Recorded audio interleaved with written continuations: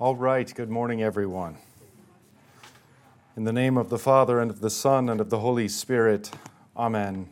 Our Father, who art in heaven, hallowed be thy name. Thy kingdom come, thy will be done, on earth as it is in heaven. Give us this day our daily bread, and forgive us our trespasses, as we forgive those who trespass against us. And lead us not into temptation, but deliver us from evil. For thine is the kingdom, and the power, and the glory, forever and ever. Amen. Well, we are in a little bit of a sad and sordid episode in 2 Samuel in general, and in David's life in particular. As we have seen throughout the book of Samuel, there are ups and downs that seem to follow a pattern. The lowly are raised up, and the high and mighty are cast down. And that takes on a different flavor with the person of David, who is quite obviously a hero and is quite obviously one of the lowly ones, a lowly shepherd boy raised up to be the great and mighty shepherd king who foreshadows our Lord Jesus.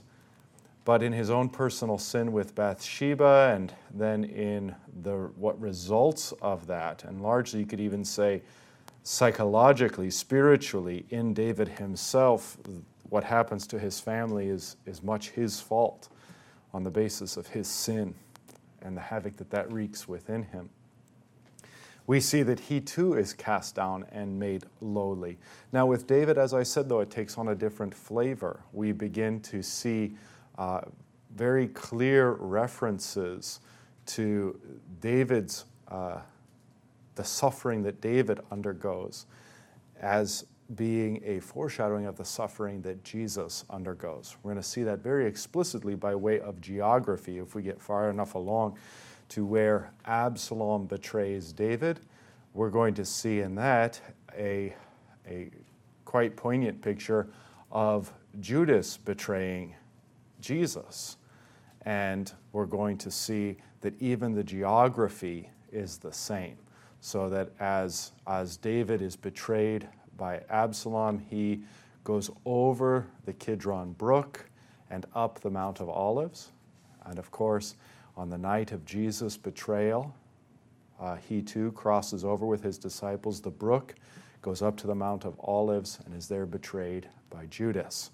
So quite a poignant Christological session coming up, and really climactic in the sense that we have seen these patterns: the lowly lifted up, Samuel; the high and mighty cast down, Eli, Saul, and many others. And then, of course, David lifted up, and then David cast down, but this time now in the image that pushes us forward to see Christ.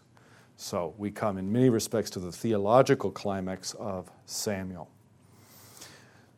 All right, chapter 12, of course, is where Nathan rebukes David for his sin with Bathsheba. Again, the fountainhead of David's woes. He has Uriah, Bathsheba's husband, murdered, so he ends up violating the 6th commandment, and then the 5th. The result of this is that David comes to his senses at the word of Nathan. After convicting himself, he then acknowledges and confesses his sin. The absolution is pronounced by Nathan, and yet there are temporal consequences. One of the temporal consequences is the death of David's child with Bathsheba, their first child. And of course, that's poignant Christologically because we know that the Messiah is known as the Son of David. So this Son of David dies for David's sin. And Jesus, the true Son of David, the ultimate Son of David, will die for David's sin, and not only for David's, but for all of our sins, in order to remove them from us. Likewise, this child dies prior to circumcision, becoming also, this great tragedy, and from this evil and this great set of tragic circumstances, God works a profound good, and that thousands upon thousands, probably many more, are comforted greatly by this passage, by David's faith that even though his little one had not received circumcision, he is nonetheless with the Lord.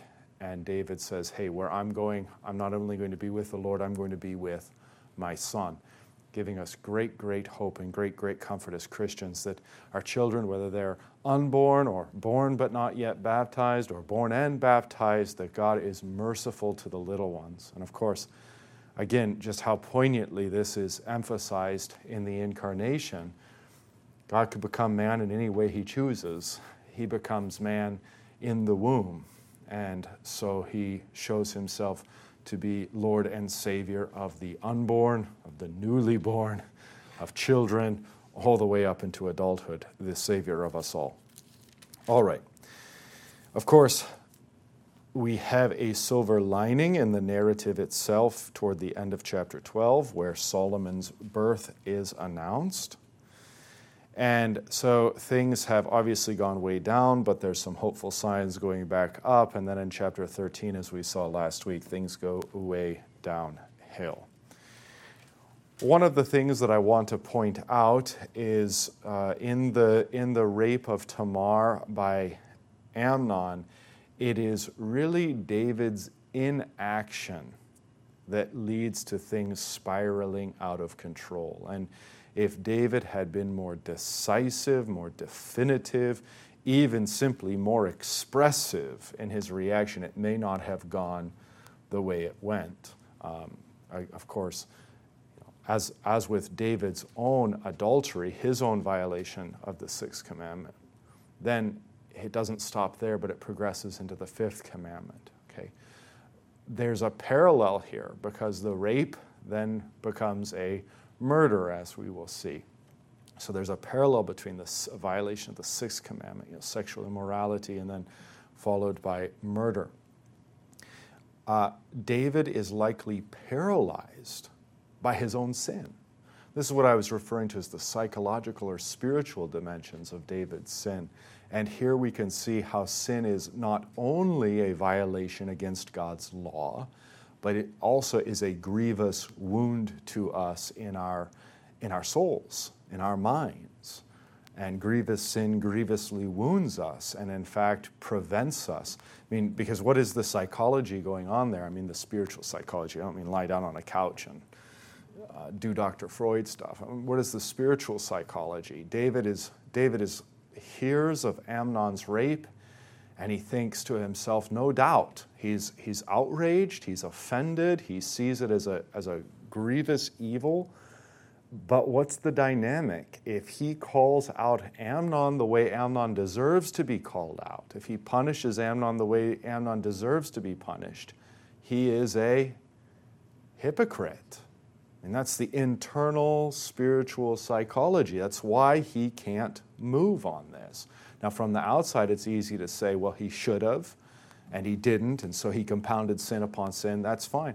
But just so you understand that, grievous sin wounds us grievously to where we're blind and incapable of acting the way that we ought to. Certainly in view here in chapter 13. We won't relive the nasty details of the early part of chapter 13, but where we left off is not only does Amnon rape her, but then abandons her, rejects her, and casts her out, almost culturally with the implication that it's her fault, that perhaps she seduced him. David does nothing to take her in. She ends up living with Absalom, her brother. So here, at least in part, we're left with not a bad taste, but a sympathetic taste in our mouths towards Absalom. Of course, certainly towards the victim Tamar. That's complete. But Absalom's going to show his true colors as we march along. So, just looking at chapter 13, verse 20. And her, Tamar's brother Absalom, said to her, "Has Amnon your brother been with you? Now hold your peace, my sister. He is your brother." Again, Absalom and Tamar are full siblings, right? Yeah, they're both born of the same mother. Amnon and Tamar are half siblings. Amnon is the first in line to the throne. Absalom second. That little fact plays pretty large, I would think, in this story. All right, so Absalom comforts her, but it's a pretty weak comfort. He is your brother. Do not take this to heart. Well, how can she otherwise? Again, culturally, she's ruined. Thus, the next line.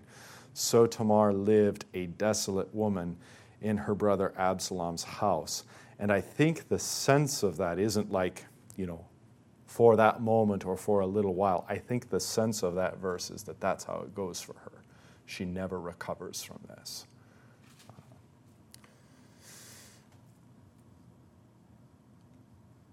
Okay, verse 21. When King David heard of all these things, he was very angry. But Absalom spoke to Amnon, neither good nor bad, for Absalom hated Amnon because he had violated his sister Tamar. That's an interesting phrase. I don't want to make too much of it, but it is fascinating. It is fascinating because in this sentence, in this verse, you have an example of what true hatred is. It's neither good nor bad. Absalom spoke to Amnon neither good nor bad, but it's just cold indifference and apathy towards someone. In this sense, I guess the point I'm trying to make is the opposite of love isn't always hate. In fact, frequently isn't hate, because hate actually shows in some part a love, a willingness for it to be different or better. Viewed from this angle, the true opposite of love is complete indifference and just, I don't even care enough to hate you. You're not worth my time in the least. Which is in a sense, I think, expressive of where Absalom is. He is cold-blooded toward Amnon. And again, remember as we read this narrative, what perhaps looms larger in Absalom's mind. He is second to the throne. Second to the throne. All right, over then to verse 23.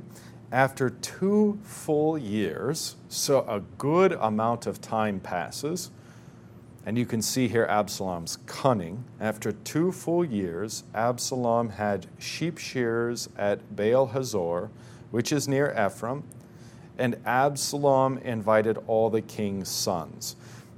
The sheep shearing represents a festive time and a time of almost like harvest. There's the giant party, and so he's inviting all the king's sons.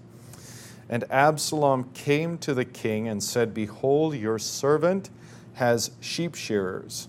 Please let the king and his servants go with your servant." But the king said to Absalom, "No, my son, let us not all go, lest we be burdensome to you." He pressed him, but he would not go, but gave him his blessing. Then Absalom said, "If not, please let my brother Amnon go with us." And the king said to him, "Why should he go with you?" But Absalom pressed him until he let Amnon and all the king's sons go with him. Okay. So the footnote on verse 26 says, if the king could not come to Absalom's party, then the heir apparent should represent his father. That seems to be the argument Absalom was making. Now, in verse 28 and following, we're going to note the parallels. Then Absalom commanded his servants, "Mark when Amnon's heart is merry with wine, and when I say to you, strike Amnon, then kill him.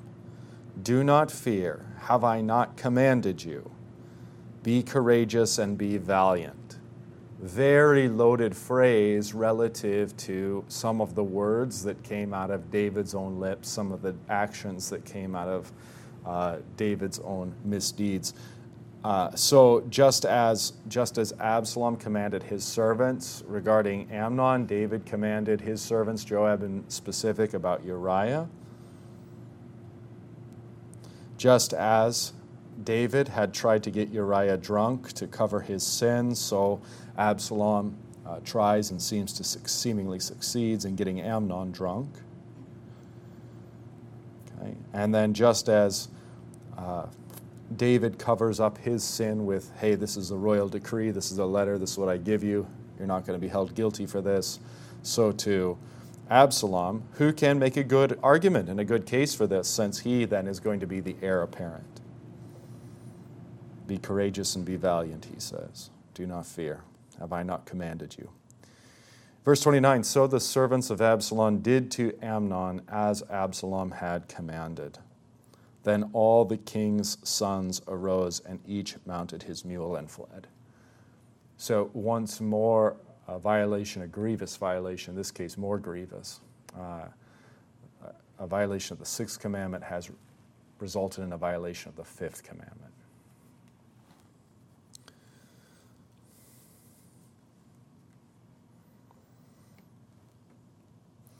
All right. What else should we say? We should also make the point that this is a win-win, obviously, for Absalom. Revenge, and hey, what do you know? I happen to be the first in line for the crown. Verse 30, while they were on the way, news came to David, Absalom has struck down all the king's sons, and not one of them is left. Oh, could you imagine hearing that? This is like a Job-esque moment.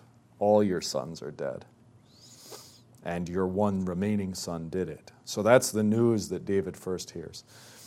Verse 31, then the king arose and tore his garments and lay on the earth.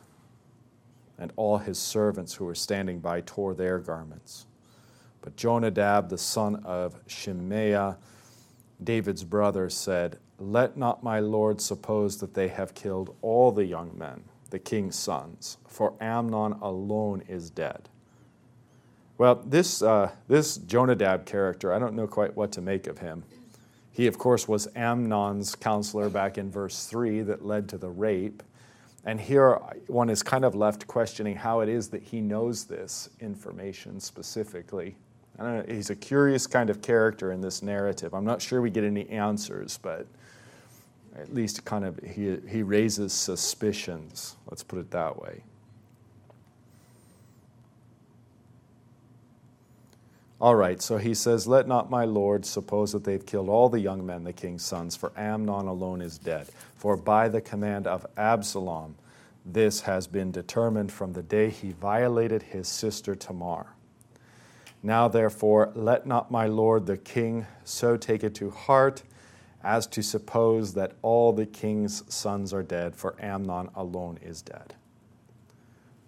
I mean, what a moral quagmire and difficult situation for David.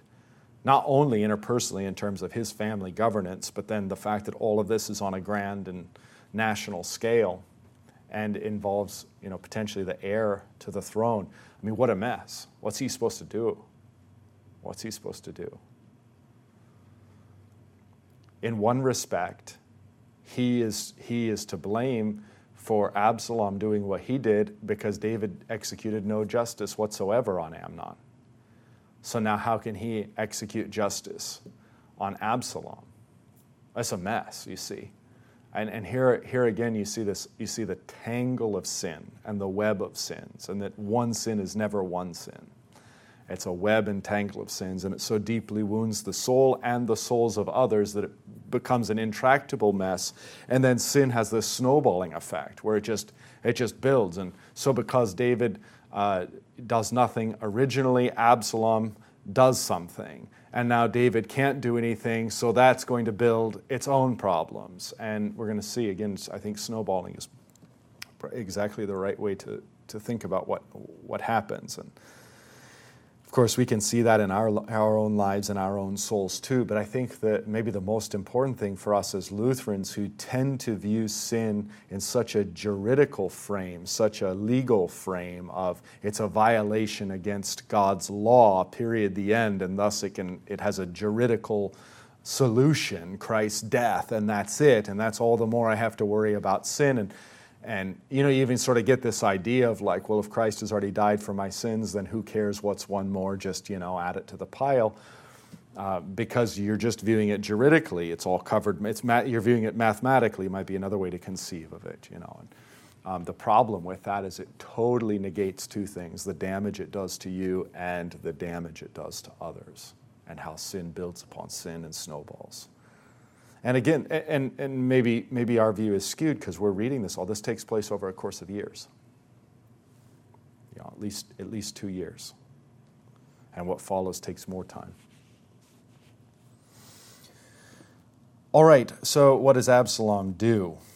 Does he face up to the king? Does he, say, yeah, guilty as charged? Does he say, you should have done what I did? Well, he flees. That's verse 34. But Absalom fled. And the young man who kept the watch lifted up his eyes and looked, and behold, many people were coming from the road behind him by the side of the mountain. And Jonadab said to the king, behold, the king's sons have come, as your servant said, so it has come about. And as soon as he had finished speaking, behold, the king's sons came and lifted up their voice and wept. And the king also and all his servants wept very bitterly. So because of David's use of the sword against Uriah, the sword does not depart from his household, and indeed that has begun.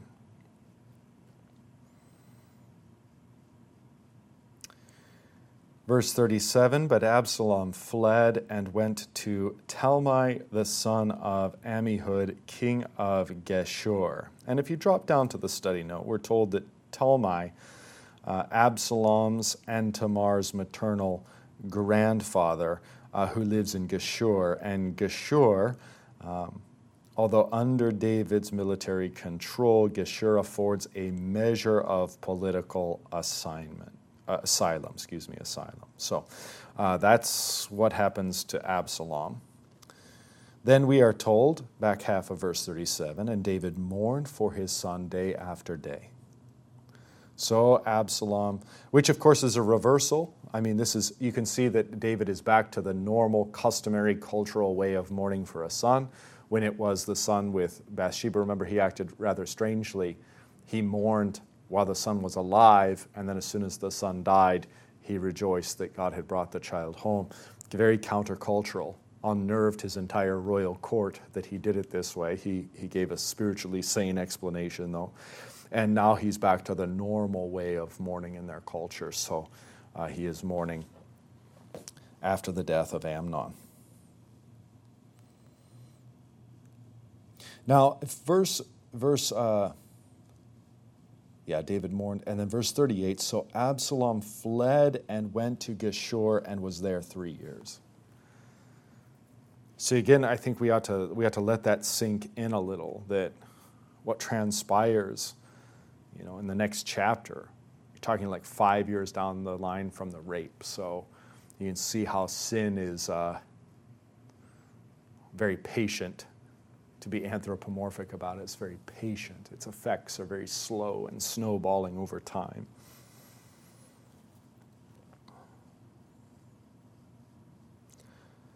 All right, and then verse 39 is a curious verse.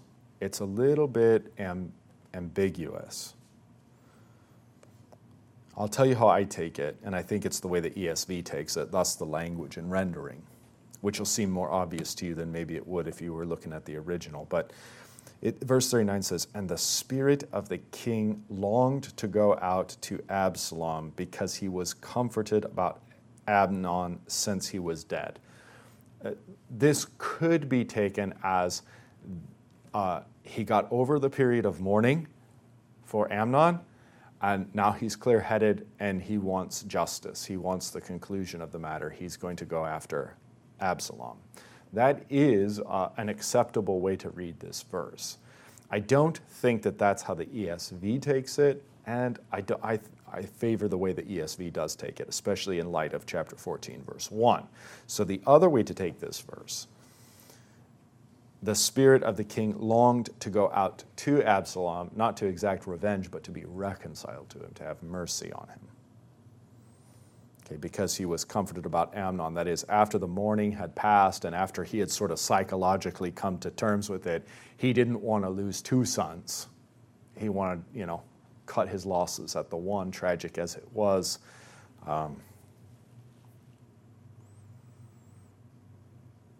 Boy, from our 21st century perspective, though, it's something, isn't it? Because poor Tamar, she's just sitting off on the margins of the page, while David mourns her rapist.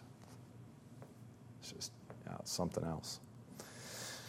Well, then verse 14:1, you'll see how this seems to tie in again in the ESV rendering with 39 and show that David has a compassionate heart toward Absalom. Now Joab, the son of Zeruiah, knew that the king's heart went out to Absalom. See, that seems to be a sympathetic. And Joab sent to Tekoa, and that's a place, and brought from there a wise woman, and said to her, pretend to be a mourner and put on mourning garments. Now this is really curious, especially if you have in mind the episode with Nathan, who is truly sent by God and tells this parable and elicits a response from the king. This is weird. It's very interesting to read in light of that. This isn't God sending this woman. This is Joab sending this woman. And she is going to be sort of an embodied parable. She's going to be an actress, technically deceiving, in order to try to elicit a response from the king. It seems to be evident that David wants to be reconciled to Absalom, but Absalom has fled, and even though his heart wants to be reconciled, he doesn't know how to go about it, and the actual act of doing it is unappealing for one reason or another, right? All the drama involved and what it might entail, and seeing Absalom, I don't know. I think we can all grasp this as human beings, that he really wants to be reconciled in his heart, but he's not going to go through the motions and do it at this point. Joab, seeing this, comes up with a plan to spur things on. He gets this wise woman, this smart, intelligent woman who's able to pull this off. That, I think, is the sense. She's going to pretend to be a mourner and put on mourning garments. He continues to say, Joab continues to instruct the wise woman, do not anoint yourself with oil. That would have been customary for just every day. And behave like a woman who has been mourning. Don't put on your makeup. Behave as if you've been crying all the time. Mourning many days for the dead. Go to the king and speak thus to him. So Joab put the words in her mouth. When the woman of Tekoa came to the king, she fell on her face to the ground and paid homage and said, save me, O king. And the king said to her, what is your trouble? This isn't, as we're going to see, it's the job of the king to judge cases, and so this isn't abnormal in and of itself. So he says, what is your trouble? She answered, alas, I am a widow. My husband is dead, and your servant, that's me, had 2 sons, and they quarreled with one another in a field. There was no one to separate them, and one struck the other and killed him. So what do we have going on here? Not so subtle. Obviously, 2 sons, one kills the other. You may as well call them Absalom and Amnon. Yeah. There was none to separate them is a little bit of an indicting line. Because should it not have been David's role to separate Amnon and Absalom, to execute justice so that Absalom didn't feel the need to take it into his own hands? Well, verse 7, and now the whole clan has risen against your servant, namely me, the woman, and they say, give up the man who struck his brother, that we may put him to death for the life of his brother, whom he has killed. So in other words, they say to the mother, hand over your other son, he's got to die too. She's going to be out her husband and her 2 sons. Okay, so obviously this is to strike a nerve.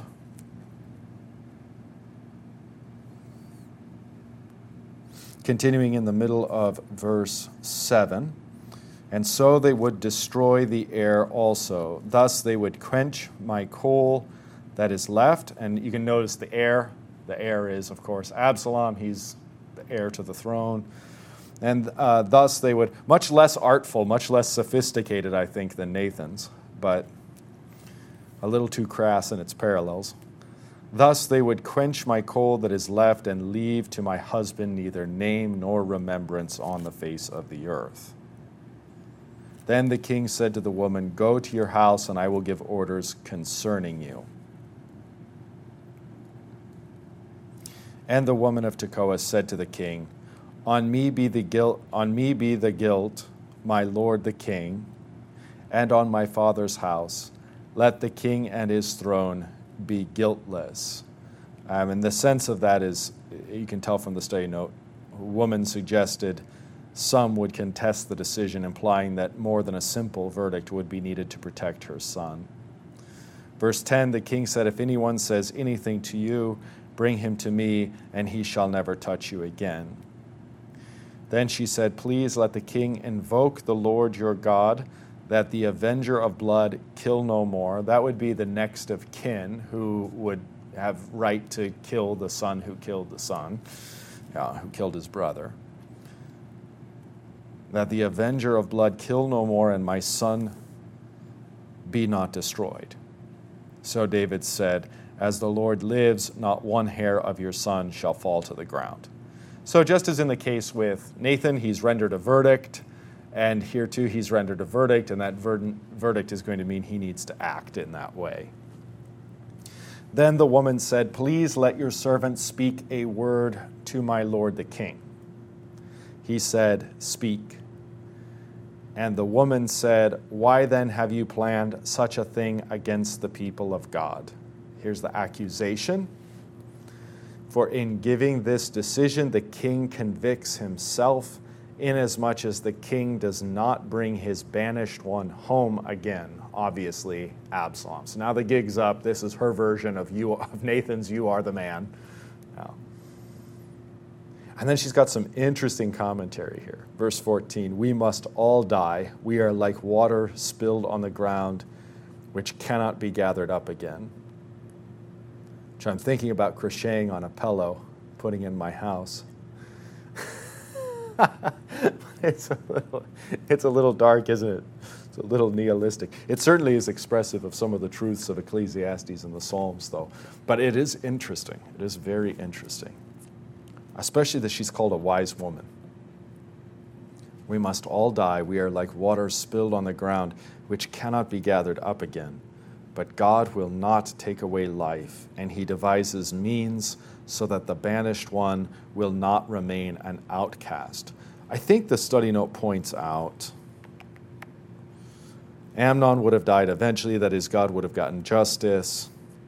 That's a pretty weak argument. So would Absalom in time.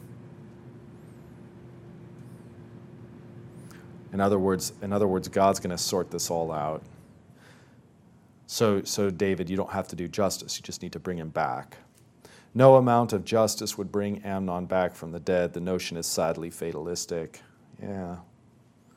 Implies God would act mercifully in contrast to the enduring banishment imposed by David. Yeah, well, that's the study notes take. I don't find that entirely compelling. But, be that as it may, this is the argument she makes to David. In other words, you've already judged, you need to bring Absalom back. Verse 15, now I have come to say this to my lord the king, because the people have made me afraid, and your servant thought I will speak to the king. It may be that the king will perform the request of his servant. For the king will hear and deliver his servant from the hand of the man who would destroy me and my son together from the heritage of God. And your servant thought, the word of my lord, the king will set me at rest For my Lord the king is like the angel of God to discern good and evil. The Lord your God be with you." All right, thus ends her speech and her Nathan-esque parable. It is interesting in passing, because this is going to come up again in short order, but the angel of God. For my Lord the king is like the angel of God, which is going to be different than God. The angel of God to know right and evil. So even then, at this relatively early period, I mean, we're talking 1,000 BC, roughly. Very common knowledge, common to her, common to David, common to the author of Samuel and the readers of Samuel. This idea that there's God and the angel or messenger of God. I think we could even go so far as to say the Word of God. So God and the Word of God. Yeah. Even the Old Testament saints were aware of the multiplicity of the persons of the one God. So she compliments him, which is, again, interesting, because the angel of God very plainly is Christ. And so the word of my Lord the king will set me at rest, for my Lord the king is like Christ to discern good and evil. Another allusion to David's son and David's Lord and the close connection they have. The Lord your God be with you. Okay, well, what's he say to this? Verse 18, then the king answered the woman, "Do not hide from me anything I ask you." A little different response than he had with Nathan. And the woman said, "Let my lord the king speak." So she agrees to tell the truth. The king said, "Is the hand of Joab with you in all this?" So he sniffs it out. The woman answered and said, "As surely as you live, my lord the king, one cannot turn to the right hand or to the left from anything that my lord the king has said. It was your servant Joab who commanded me. It was he who put all these words in the mouth of your servant. In order to change the course of things, your servant Joab did this. But my Lord has wisdom like the wisdom of the angel of God to know all things that are on the earth." So effectively, David says, so the story you concocted is false, and it was Joab who put you up to this. And she says, yeah. There too is the angel of God for a second time. And that the angel of God, look at this, but my Lord has wisdom like the wisdom of the angel of God to know all things that are on the earth. The angel of God knows all things. The angel of God is omniscient. Yeah. It's very interesting. Very interesting in terms of understanding Old Testament Christology. These sort of throwaway lines, if you will, from this woman are very, very telling as to what the spirituality of the day was, the theology of God of the day was. All right, well, what does David do? We don't see David doing anything more with this particular woman. He has what he needs from her. He knows he's not going to judge in her case because her case is fictitious. He's also, though, given a judgment, so to have integrity, he's going to have to act on that. And he wants to speak with Joab, who, of course, is the source of this entire thing. So that's verse 21. Then the king said to Joab, "Behold now, I grant this. Go, bring back the young man Absalom." And Joab fell on his face to the ground and paid homage and blessed the king. And Joab said, "Today your servant knows that I have found favor in your sight, my lord the king, in that the king has granted the request of his servant." Yeah, Joab, I mean, they go way back, but it's still a king, and he can act unilaterally. Joab thankful there's no punishment involved in this. And not only that, but he's been granted his desire. Verse 23, so Joab arose and went to Geshur and brought Absalom to Jerusalem. And the king said, "Let him dwell apart in his own house. He is not to come into my presence." And that verse, by the way, I mean, just an exegetical point, is what people read back into 39, the ambiguity, the grammatical ambiguity in chapter 13, verse 39. The spirit of the king longed to go out to Absalom. Is he really so forgiving and tenderhearted? And if so, why when he brings him back, is it sort of halfway? Come back to Jerusalem, but don't come into my presence. Come back, but I don't want to see you. So simply add that to your data. in terms of that specific exegetical question. Does it really matter in terms of the narrative? No. The effect either way is the same. Absalom has been brought back, but not fully reconciled. Not fully reconciled, especially if Absalom is to be the heir.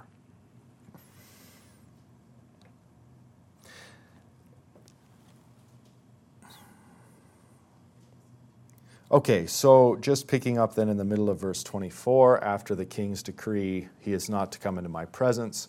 So Absalom lived apart in his own house and did not come into the king's presence. And possibly David is doing this as a sort of disciplinary thing. I mean, how can he just simply welcome back a murderer, without there being some repercussions civically? Who knows? Verse 25. Now in all Israel there was no one so much to be praised for his handsome appearance as Absalom. All right, well, apparently he was a good-looking guy. From the sole of his foot to the crown of his head there was no blemish in him. And when he cut the hair of his head, for at the end of every year he used to cut it, when it was very heavy on him, he cut it.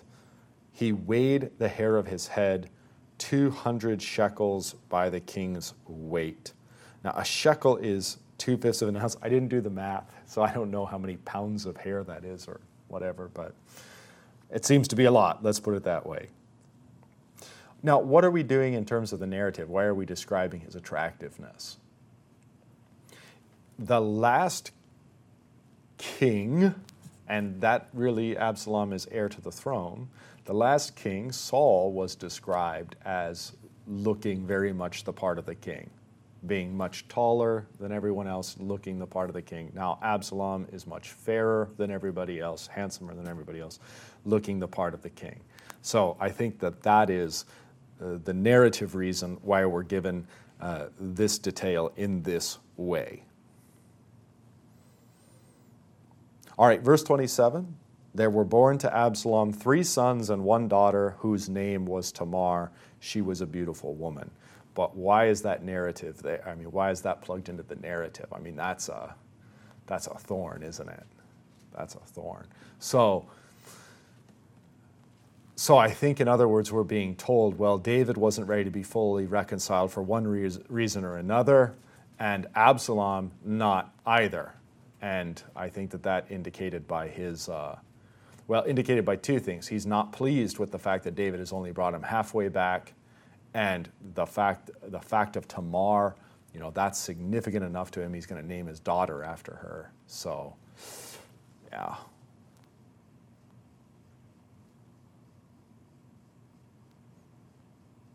So David's granddaughter is going to bear the name of the daughter that he didn't do anything for. Okay, well, we've got a lot of foreshadowing here, don't we? A lot of tension building in the text. Verse 28, so Absalom lived 2 full years in Jerusalem, which, if my math's right, that's something like 7 years from the rape, roughly speaking. So Absalom lived 2 full years in Jerusalem without coming into the king's presence. Then Absalom sent for Joab to send him to the king, but Joab would not come to him. So, I mean, from Absalom's perspective, look, Joab, you got me into the city. I want to go into the king. And Joab's like, yeah, I'm not going to go there. David said what he said. I'm not going to push my luck. So Joab would not come to him. Again, end of verse 29. And he, that is Absalom, sent a second time, but Joab would not come. Then he said to his servants, see, Joab's field is next to mine, and he has barley there. Go and set it on fire.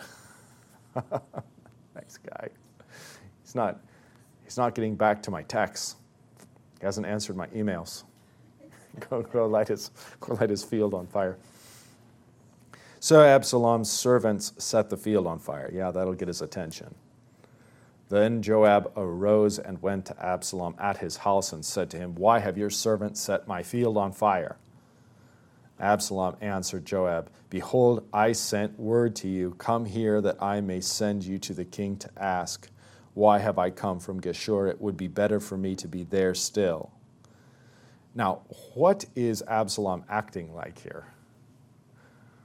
Like he's already the king, and like Joab is his to order about. That's the interesting thing going on here, and bespeaks not only Absalom's severity in being willing to burn the field of a man to whom he owes much, but then also the way he demands, commands, orders him, etc. So anyway, he wants Joab to be the go-between and to go ask why he couldn't have just remained in Geshur.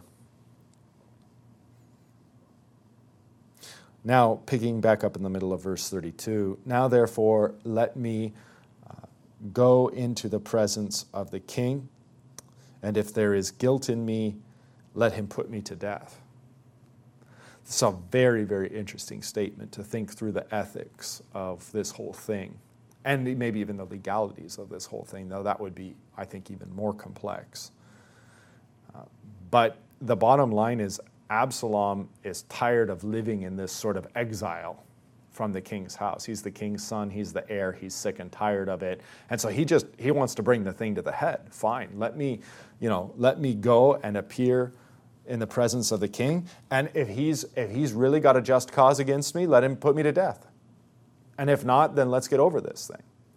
I mean, I don't know that this is necessarily an immoral move in any way, but it is quite direct, quite direct. And it is interesting. It is interesting because, again, in the language, in the world of 1 and 2 Samuel, this is the kind of language that David used with Saul. Look, if I've done anything truly worthy of death, put me to death. Otherwise, why do you chase after a flea or after a dead dog, trouble yourself after a dead dog, like that kind of language. But it is interesting. It is interesting, the kind of reversal that's taken place here, and the idea that we're to meditate on these themes. Okay, well, what's the end? Verse 33, "Then Joab went to the king and told him, and he summoned Absalom. So he came to the king and bowed himself on his face to the ground before the king, and the king kissed Absalom." Okay, so not a death sentence, but a reconciliation, and yet, there is a paucity of information. There is a lack. This is terse. There's no description. What's going on here? Narrative-wise, I think we're fully being alerted to what comes, and that's the fact that this is an external reconciliation. This is an external reconciliation. Yeah.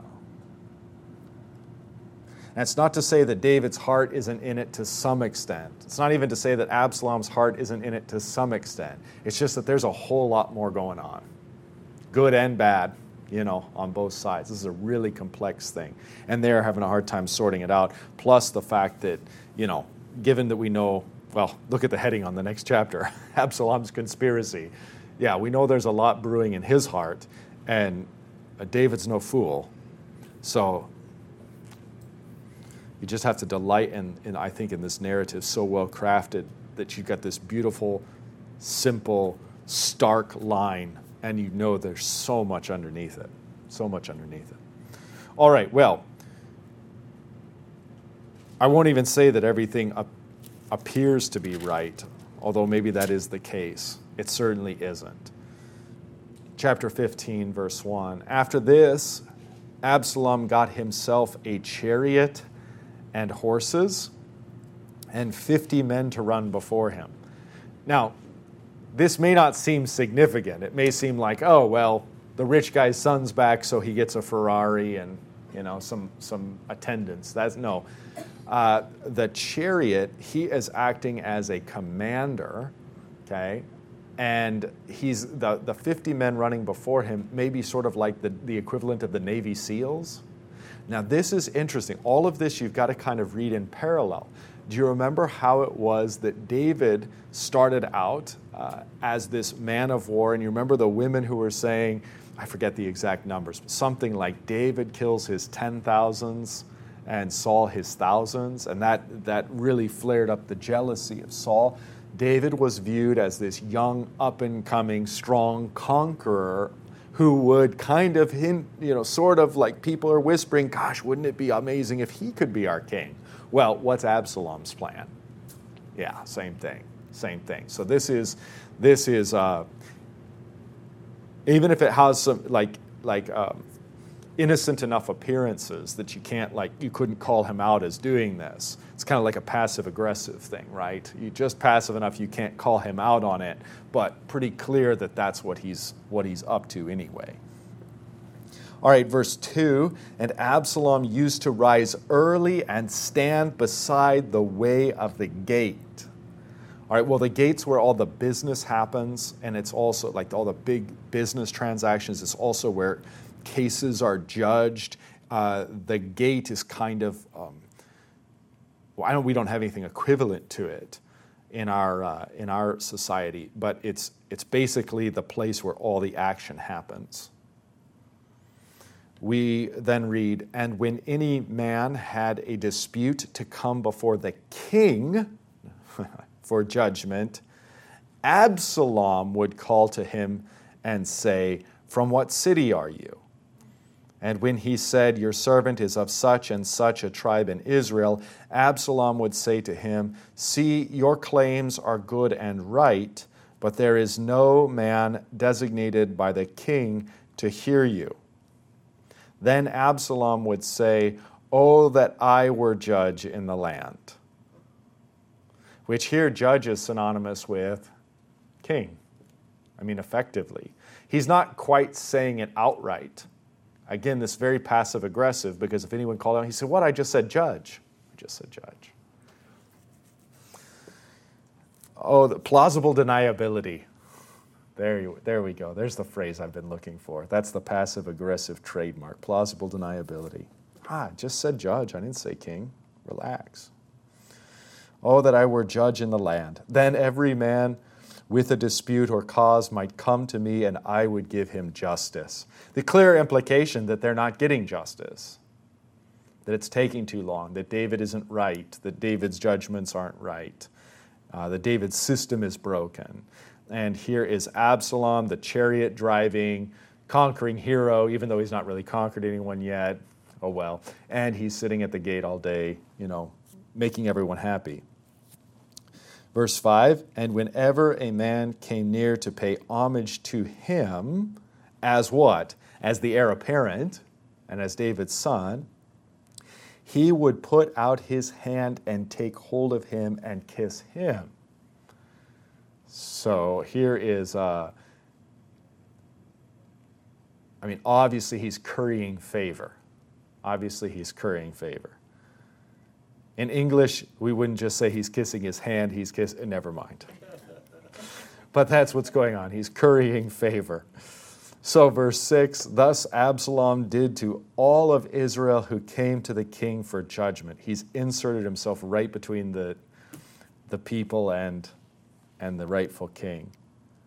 Now, viewed Christologically, this is quite the satanic move, isn't it? Because if you view David symbolically as Christ and Absalom is the one who inserts himself between Christ and his people, that's precisely what Satan does. And hey, listen to me, I'll serve you better than Christ. Yeah. So we ought to have that in view, since all Scripture testifies and speaks to Christ. This sort of subversive move on the part of Absalom is a satanic move. A move that quite literally undermines the Messiah, the anointed one, who in this concrete case is David. Yeah, that's what the kings were called, the Messiahs, the anointed ones. So undermining the Messiah, the role of Satan. And interesting here, of course, you have the kissing going on, and we know how the Messiah was undermined by a kiss. And we'll see those parallels come out quite concretely. But Absalom is a Judas figure and a satanic figure, and that becomes increasingly apparent as we go on.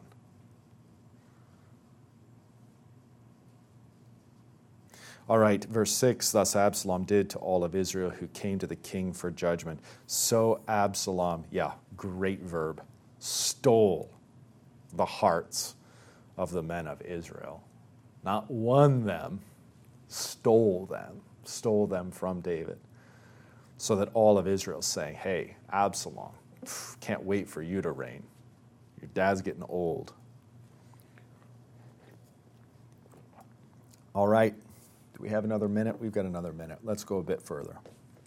Get to the end of this. Verse 7, and at the end of 4 years, Absalom said to the king, please let me go and pay my vow, which I have vowed to the Lord in Hebron. Now, the study note points out some of this. This is very interesting. So, study note 15:7 could be 40 years after David's first anointing. David was 20 when first anointed. He suffered for 10 years and was confirmed as king at age 30. Thus, Absalom's revolt occurred when David was about 60. Absalom pretended this vow was an excuse to depart from Jerusalem without raising suspicion. And of course, David was anointed king at Hebron. So he's headed off to Hebron, huh? All right, verse 8. For your servant vowed a vow while I lived at Geshur in Aram, saying, if the Lord will indeed bring me back to Jerusalem, then I will offer worship to the Lord. Which I can't help but like it's just quite, it sounds quite convenient.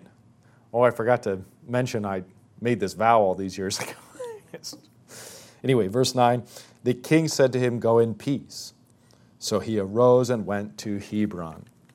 But Absalom sent secret messengers throughout all the tribes of Israel, saying, as soon as you hear the sound of the trumpet, then say, Absalom is king at Hebron. Now, this is nasty. Why does he need to do this? Why does he need to go to Hebron? I mean, he wants to step all over his dad. Basically, if my dad did it, I'm going to do it. And I'm going to just step over the top of him and then build my kingdom on top of his kingdom. So here, too, you can clearly see the satanic impulse and just the tit-for-tat nature. But yeah, this is it. This is treason. This is his ploy. And he's going to rise up from Hebron, just as David was anointed at Hebron. He is viewing David as Saul and himself as David of old. And we're to see all of this. And of course, there is some bitter irony in this, some bitter irony in this if you meditate upon it from David's perspective and where his sin and the sins of his family have led. All right, so again, there's very, very profound and deep meditations to have in this text. It's really amazing because what presents, at least in our minds, as just history is very much anything but. Okay, so verse 11. With Absalom went 200 men from Jerusalem who were invited guests, and they went in their innocence and knew nothing.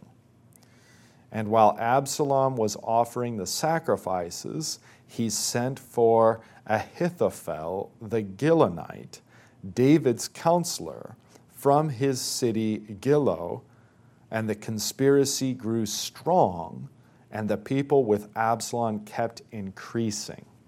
Now, not only does he take David's counselor, but look what the study note suggests, 15:12. Ahithophel the Gilonite, possibly grandfather of Bathsheba. In view of his later counsel to Absalom, it is likely that Ahithophel had helped to mastermind the rebellion from the beginning. This could be turned into quite the movie. Quite the movie. I mean, but if all that's true and his connection to Bathsheba is true, who else has got revenge on his mind and has for a long, long time? Yeah.